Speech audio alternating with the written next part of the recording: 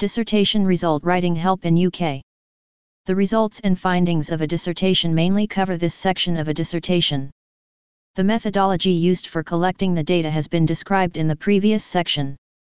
The same data should be presented along with objectively highlighting its implications. A student may often get confused with such objective presentations because in some assignments or subjects the distinction between objective and subjective analysis can be overlapping. In such circumstances, students go for dissertation writing help services who can assist students regarding all their concerns, including how to write the dissertation results chapter. For more information, please visit www.myassignmentservices.co.uk.